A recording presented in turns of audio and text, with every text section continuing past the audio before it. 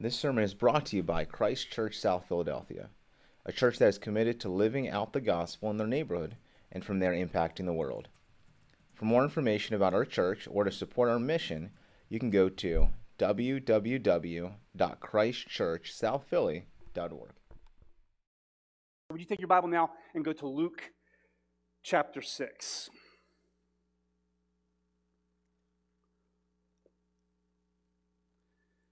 As Pastor Jeff has brought our Untwisting the Truth sermon series to a close, I have the opportunity here to follow that series with a word from Jesus that I believe is a fitting way to encapsulate all that we have been challenged with over these last several weeks. When it comes down to it, one of the reasons why we have to do the hard work of untwisting the truth is because at the end of the day, what's most important is that when there is dissonance between what the culture says and with what God says, we always constantly must remember that we have to take our stand with Jesus. When the world says one thing and God's word says another thing, we as the Church of Jesus Christ, we must always be resolved to take our stand with Jesus. Amen? And so these words from Christ are very fitting, calling us to take our stand on the authority of God's word. And so let me direct your attention now to Luke chapter 6, verses 46 through 49. Let us hear the word of God. Why do you call me Lord, Lord, and not do what I tell you? Everyone who comes to me and hears my words and does them, I will show you what he is like. He is like a man building a house who dug deep and laid the foundation on the rock. And when a flood arose, the stream broke against the house and could not shake it because it had been well built.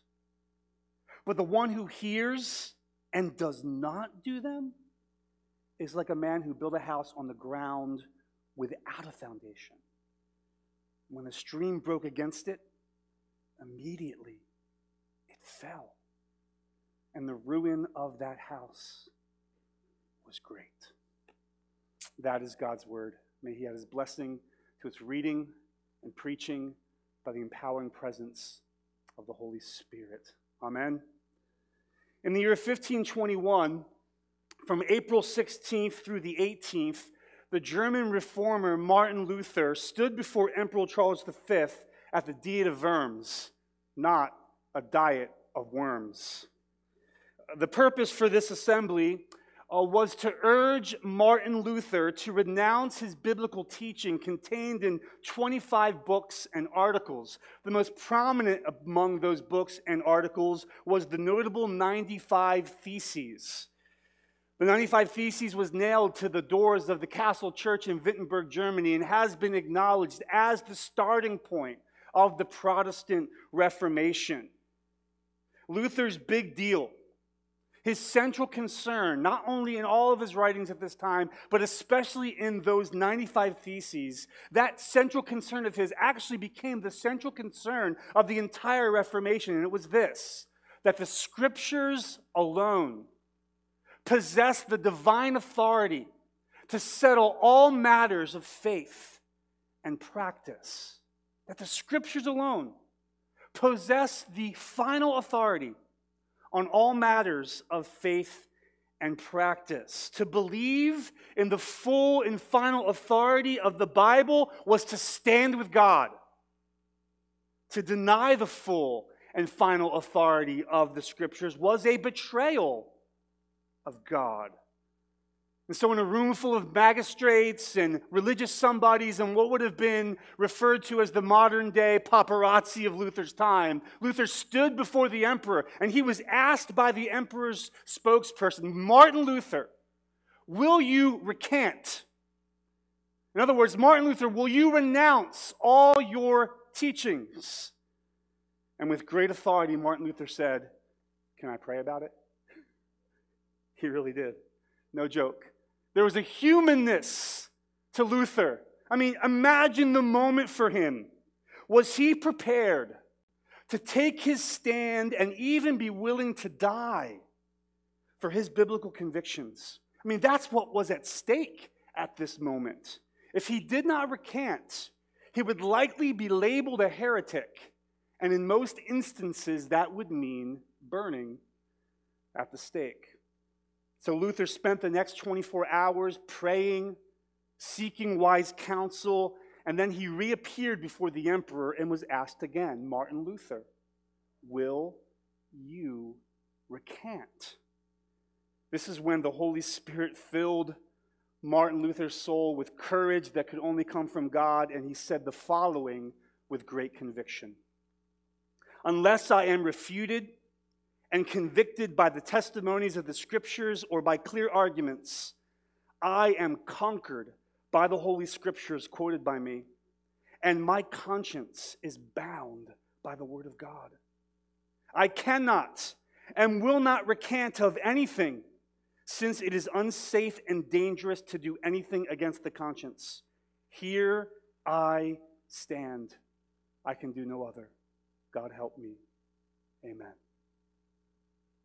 And with those words, the Deed of Worms concluded, followed by the releasing of the Edict of Worms, condemning Luther as a heretic.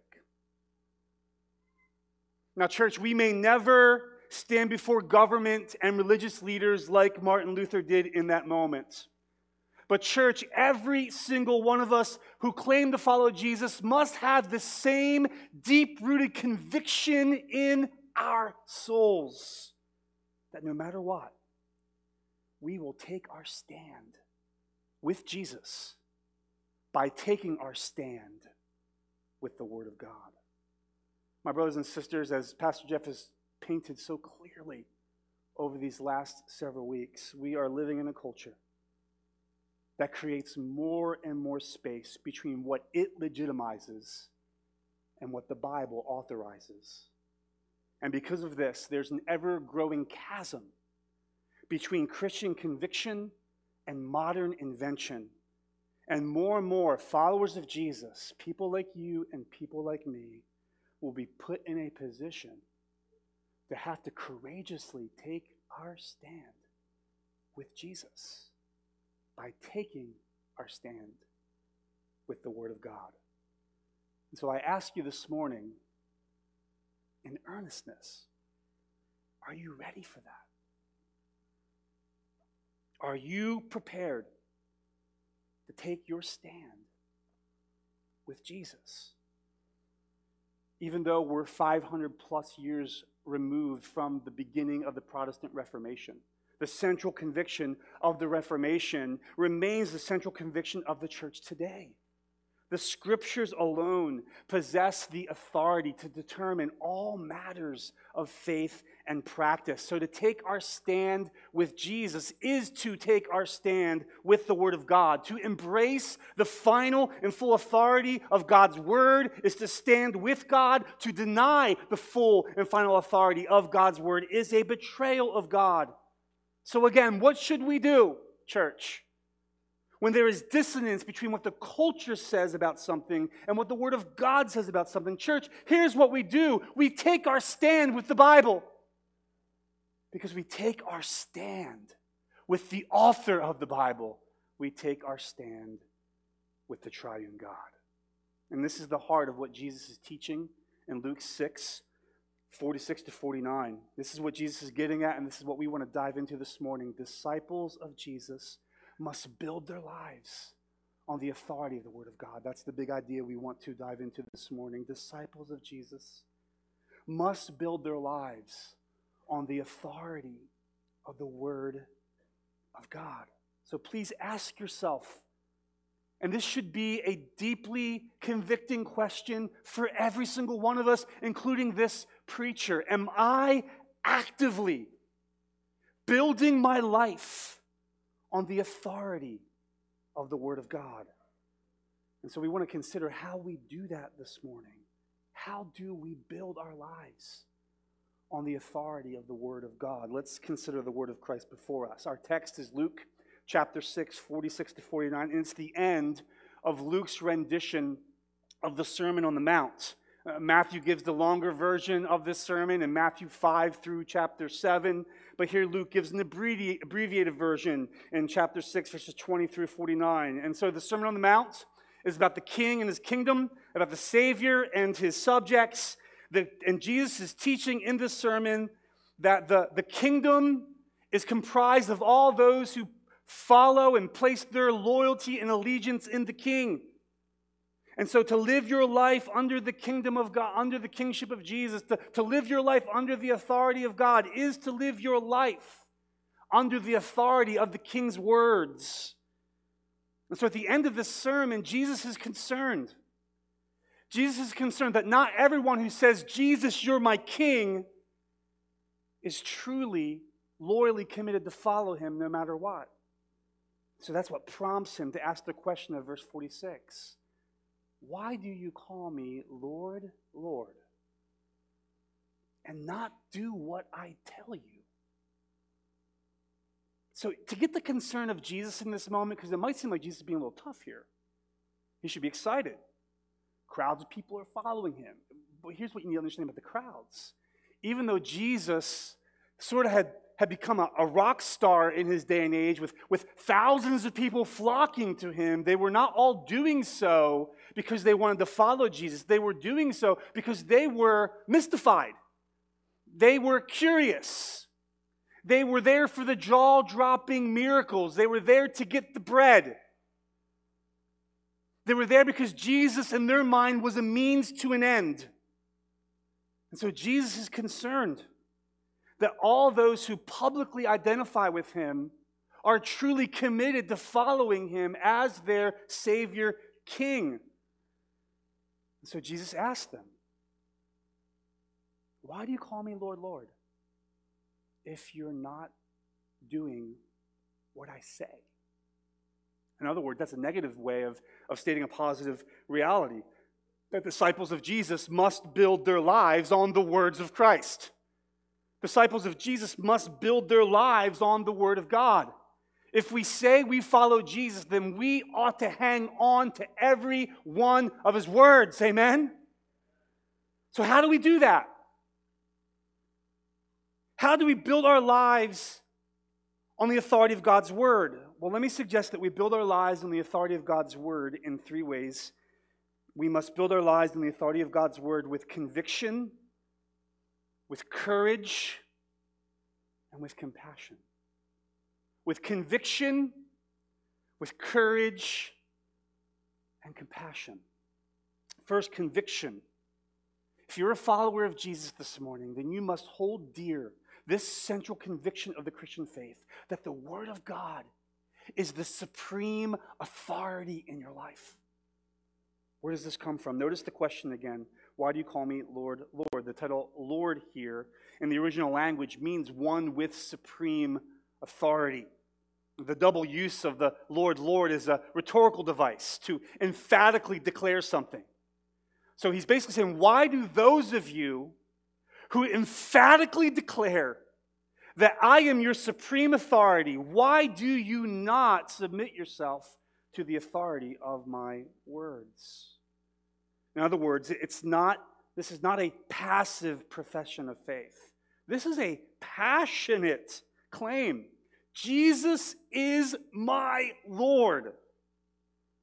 Notice that Jesus doesn't reject this title. Notice that Jesus doesn't say, why do you call me Lord, Lord? That's not who I am. I'm a good teacher. I'm a miracle worker. I'm simply one of the many good prophets. No. He receives this title, church, because it's who he is. Jesus is Lord. He is the supreme authority. He is the King of the kingdom. In fact, he's the King of kings and the Lord of lords. What he says goes in heaven and on earth. He's the ruler of all time over the entire cosmos.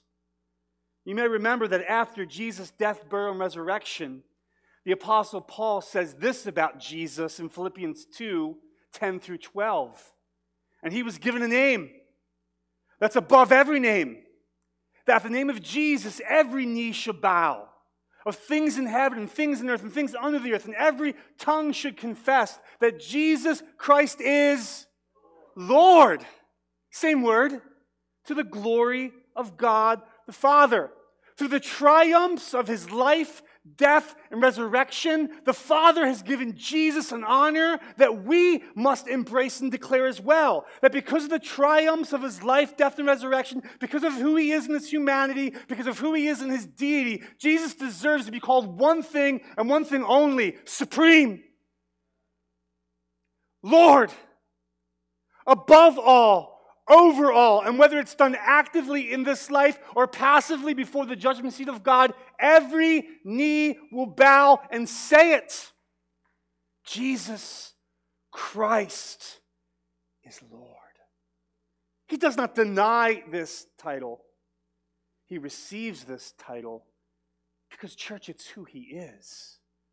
Jesus is our Lord. He's our King. And this is not legalism. This is lordship. Whatever he says goes. He's over us. And he's over us in love and mercy and grace, but also in truth and righteousness and holiness. So do you agree with the Father? Do you believe that Jesus is Lord? Do you believe that he is the supreme authority in your life? What he says goes. What he says to believe, you must believe. How he says you must behave, you must behave. Not to gain his approval, but because you already have it through the triumphs of his death and resurrection. Have you submitted to Jesus as your supreme authority? So how do you know? If your answer is yes. How do you know if it's really yes? That's what Jesus is getting at. Jesus makes it clear in this question. His word functionally governs your life. His words. God's word. The Holy Scriptures. The Bible. The Word of God functionally governs your life. This is Jesus. He's applying the pressure. He loves us. He cares for us. The answer to this question is the difference between heaven and hell, and a stable life and an unstable life. Jesus wants you to know that you cannot say that he is your Lord if you are not submitted to his word as the functional authority in your life. Notice that I'm not saying that you must perfectly obey his word in your life. No, it's a posture of submission. What he says goes. It's a heart that says, Jesus, because you are my supreme authority, what you say functionally governs all that I believe and how I behave. So that's what this question is about, church. Why do you call me Lord, Lord, and not do what I tell you? In other words, why do you address me as the one who has supreme authority in your life, and yet do not submit to my word as the supreme authority in your life? So what's the point? The way we functionally submit to the supreme authority of Jesus is to live our lives in unqualified submission to his word. That's another way of saying we build our lives on the authoritative teaching of the Bible. The whole Bible is the word of Christ, from Genesis to Revelation. And to submit to the word of God is to submit to Jesus himself. Kevin DeYoung, in his helpful book on the nature of Scripture, makes the following observation. He said, submission to the Scriptures is submission to God. Rebellion against the Scriptures is rebellion against God. And so if you are a disciple of Jesus, this is Christ's expectation for your life. That you build your life on the solid rock and authority of his word. Notice how this expectation is clearly laid out in verse 47 as we move down the text. Jesus says, everyone who comes to me and hears my words and does them, I will show you what he's like. So this is the rhythm of the follower of Jesus.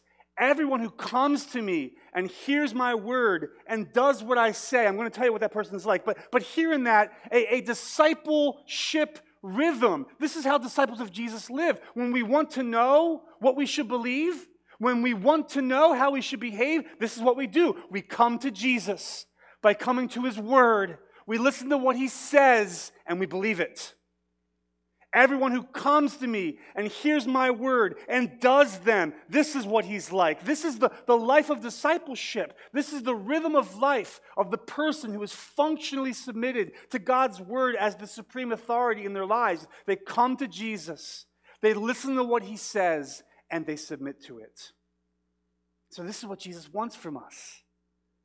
He wants us to come to him, listen to what he says, and believe it, and do it. So this must be the posture of our hearts as we come to the Bible. Again, to refer to our most recent sermon series, this is what we've been doing over these last several weeks. We don't go to the culture. We don't go to social media. We don't go to politicians. We don't go to cultural commentators or Instagram influencers to find out what we should believe or how we should behave. Church, we come to Jesus. It sounds so simple, but we are so easily led astray. It sounds so simple, but we are often so captivated by the words of others when it is the words of God that have final say and authority in our lives. So coming to Jesus, hearing what he says about everything the Word of God addresses, must be our instinct for all matters of faith and practice. So when we ask the question, what's our supreme authority on who God is and how we can know him, how do we answer that question? We come to Jesus and we listen to what he says and we believe it. What's our supreme authority on how to deal with the shame and guilt of our sin? Well, here's what we do. We come to Jesus. We listen to what he says and we believe it. What's our supreme authority on matters of human sexuality and gender identity and marriage and sanctity of life and race and ethnicity and the role of human government and even what we prayed for this morning? How should we even think about war and evil dictators and rulers? Here's what we do. We don't come up with our own thoughts. We come to Jesus. We listen to what he says and we believe it. Is this how you relate to Jesus? When you want to know what you should believe about something, you come to him, you listen to what he says, and you embrace it. This is what it looks like to build your life on the authority of God's word. When this is the rhythm of your life, coming to him, listening to what he says, banking on it, believing it, and behaving in accordance with it. Here's what Jesus says you're like. Look at verse 48 and 49. When you do this, you are like a man building a house who dug deep and laid the foundation on the rock. And when a flood arose, the stream broke against the house and could not shake it because it had been well built. Jesus is saying that when we build our lives on the authority of his word, it's like building a house with a strong and stable foundation. And if you know me well, you know what to not expect at this moment. You are not going to get a really good industrious illustration from something I built, because I'm not good at building things. I can break things and paint things. And so if you need help breaking things and painting things, you can ask some of the people in this room. I can help you do that. I can take a wrecking bar to a wall that needs to come down. I can take paint and a paintbrush and make something look nice. But if you want me to build something, don't ask me. It will fall apart. So I had no illustration, but I think this is just common. This is common for us to understand. If you're going to build a stable structure, It begins with the work underneath. It begins with the foundation. And when the foundation is deep and strong and made of good, strong materials, then what's built upon that foundation is stable and sturdy. So Jesus is saying that when we build our lives on the authority of his word, it's like building a house with a strong and stable foundation. So when the floods come and beat against the house, it remains standing. It won't fall. So stability in life. Changing times, changing cultures, ups and downs, heartaches and heart leaps, joys and sorrows, all the ups and downs of life. We can be stable and not fall apart when our lives are rooted on the firm foundation, built on the strong foundation of God's words. Contrast that with the person who claims to be a disciple of Jesus and doesn't build their life on the authority of God's word. Look at verse 49. But the one who hears and does not do them is like a man who built a house on the ground without a foundation.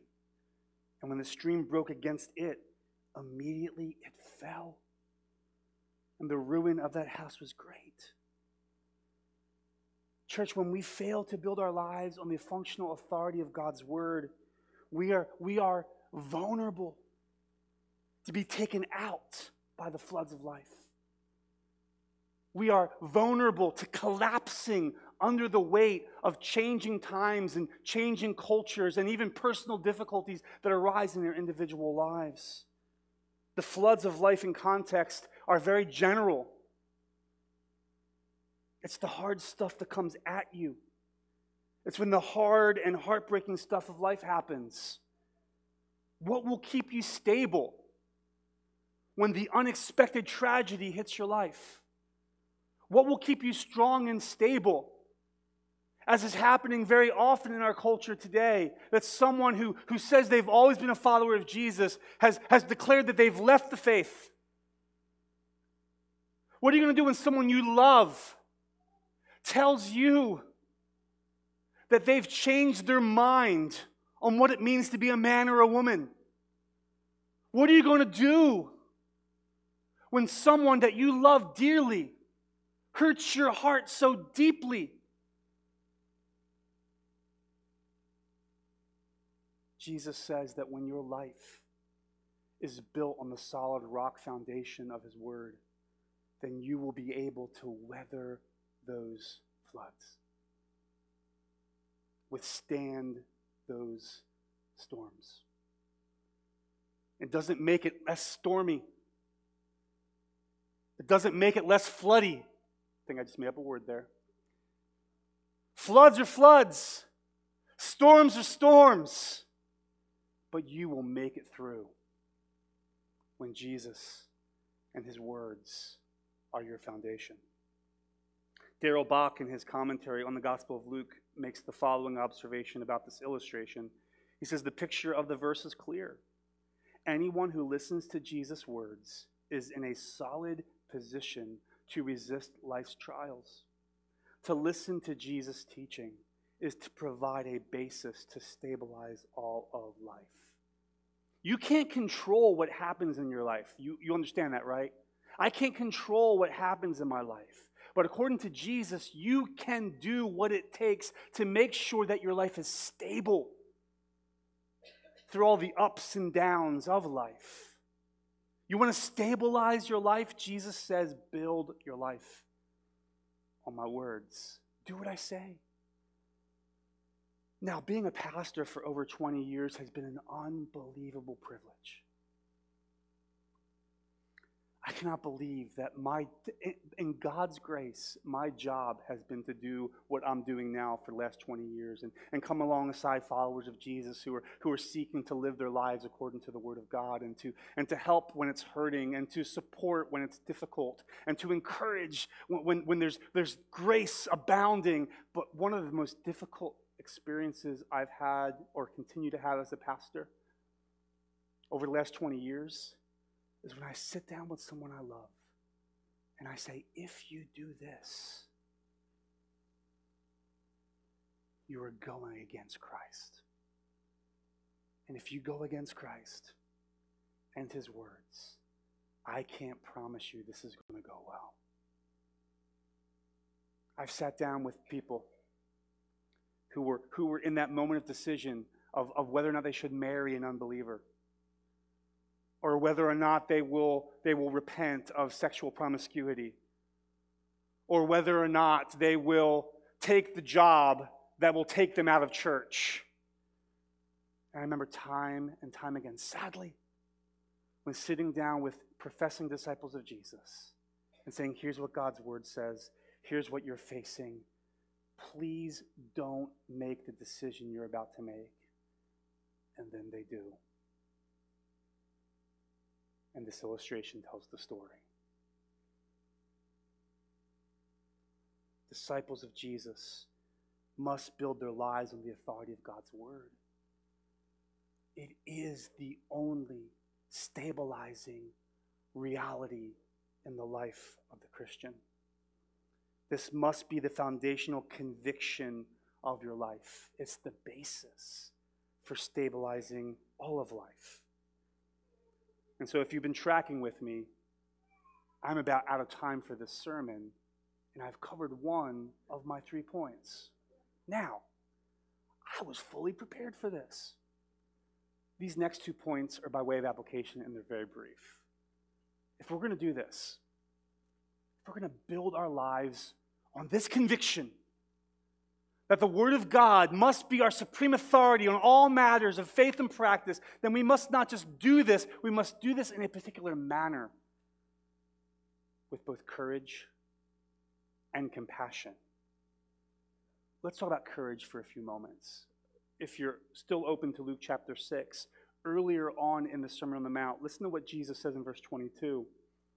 Blessed are you when people hate you, and when they exclude you, and revile you, and spurn your name as evil on account of the Son of Man. Notice that it doesn't say they do all this stuff against you because of what sports team you follow. Notice they don't say that they do all this stuff to you because of what political party you're a part of. Notice that they don't say they do all this stuff to you because of where you stand on whether we should go to Mass or no Mass when we're told we're allowed to. Notice that Jesus says, blessed are you when people hate you and exclude you and revile you and spurn you on account of the Son of Man. In other words, when you live your life in allegiance to Jesus Christ, the Son of Man, the Son of God, and you experience this kind of treatment, what do? Jesus indicates that when you live your life under his kingdom authority, you run the risk of being hated, excluded, reviled, and slandered.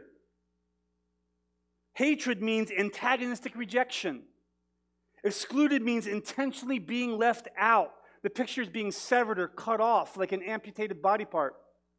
The word revile here means to be scolded or severely complained and talked about.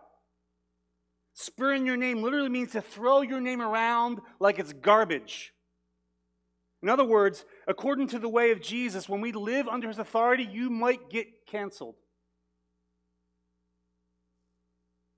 So if you live your life in submission to the authority of God's word, you can expect to at times be mistreated and misrepresented. It's what they did to Jesus. So followers of Jesus are supposed to buckle up and expect the same. And this takes courage. It takes courage to stand with Jesus when you're being stood against.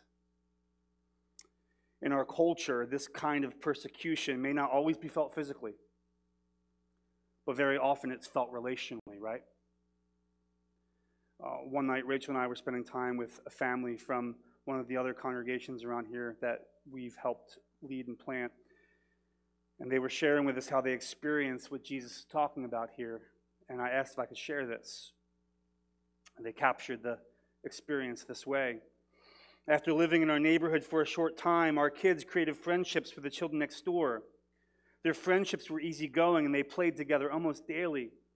While we adults weren't quite as close as the children, my husband and I saw potential to grow our friendship. That is, until our son invited their children to vacation Bible school. We learned this was a huge offense to them by the mother's response to the invitation. We don't love your Jesus. Since then, we've experienced their rejection for the past 2 years, like being excluded from neighborhood hangouts. At times, this caused us to feel like prisoners in our own home and left us feeling hurt and sad and frustrated. It was our desire to have great relationships with all of our neighbors and be given opportunities to share Christ with them, and instead, we were the family being talked about as others spent time together. Church, sometimes people might treat you like that on your block because of your allegiance to Jesus. People might hate you because you stand with Jesus.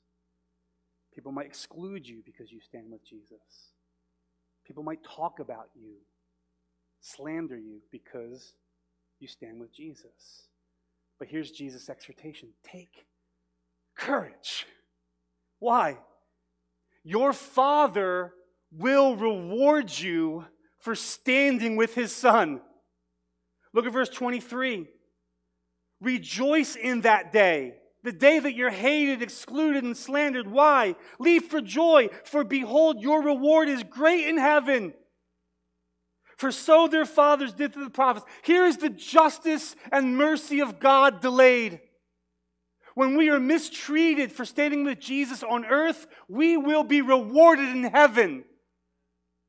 And church, you know what that means? We need to wait. And we need to take courage. Jesus says, don't be discouraged. He says, leap for joy, for great is your reward. So we must hold the conviction that God's word is our supreme authority with courage. But how are we to treat the ones who mistreat us for standing with Jesus? Finally, we must hold this conviction not only with courage, but also with compassion. If you're still there in Luke 6, look at verse 27. But I say to you who hear, love your enemies. Do good to those who hate you. Bless those who curse you. Pray for those who abuse you. But love your enemies and do good and lend, expecting nothing in return, and your reward will be great. And you will be sons of the Most High, for He is kind to the ungrateful and the evil. Be merciful, even as your Father is merciful. Jesus says that when people do hurtful things to you because you stand with Him, you must not do hurtful things back. Love your enemies. Be for the ones who are against you. Do good things to those who have done hateful things to you. Say kind things to those who said slanderous things to you. Pray for those who mistreat you. If you're like me, that goes against everything in your being. I had a friend who recently told me about someone who assaulted them. And in that moment, God gave this Christian courage not to assault back. And there was a part of me that as I was hearing this story, I wanted to be able to say, I wish I was there with you, and here's what I would have done. Now, this isn't a command not to defend yourself. I'm not saying that at all. But Jesus is making a point. We don't treat others like they treat us. We treat others like we want them to treat us. So Jesus isn't just talking the talk, church. Jesus walks the walk. Not too long after this sermon, Jesus is mistreated for taking His stand with the Father. He's betrayed by Judas. He's deserted by His closest friends and followers. He's denied by Peter. He's falsely accused by the religious leaders based on false witness. He's condemned and crucified on false pretenses. He's mocked and beaten and spit upon and then nailed to a cross. And what does He do? How does Jesus treat those who nailed Him to the cross? He looks down at them. And He says to the Roman centurions who just moments ago hammered the nails in His hands and His feet, and He said, Father, forgive them. They don't know what they're doing. Jesus didn't just talk the talk. He walked the walk. He practiced what he preached. Be merciful as I am merciful. Church, those who've received mercy, show mercy in Jesus' name. Disciples of Jesus must build their lives on the authority of God's word. We must do this with conviction. We must not flinch from God's word being our supreme authority on all matters of faith and practice. We must hold that conviction deeply and dearly without budging. And one of the reasons why we have one another in community is so that when we're tempted to come out from underneath the authority of his word, we hold each other accountable to it. We must hold this conviction, but we must hold it in the right way, with courage, because sometimes we're rejected for standing with Jesus, and with compassion, because the very same people who mistreat us for standing with Jesus, don't we want to see them one day stand with Jesus? Don't we want to see them one day bowing their knee to Jesus Christ as Lord, knowing the freedom of forgiveness that's only found in him? And so, church, let's take our stand with Jesus, with conviction, with courage, and with compassion. Here we stand. We can do no other. God help us. Amen.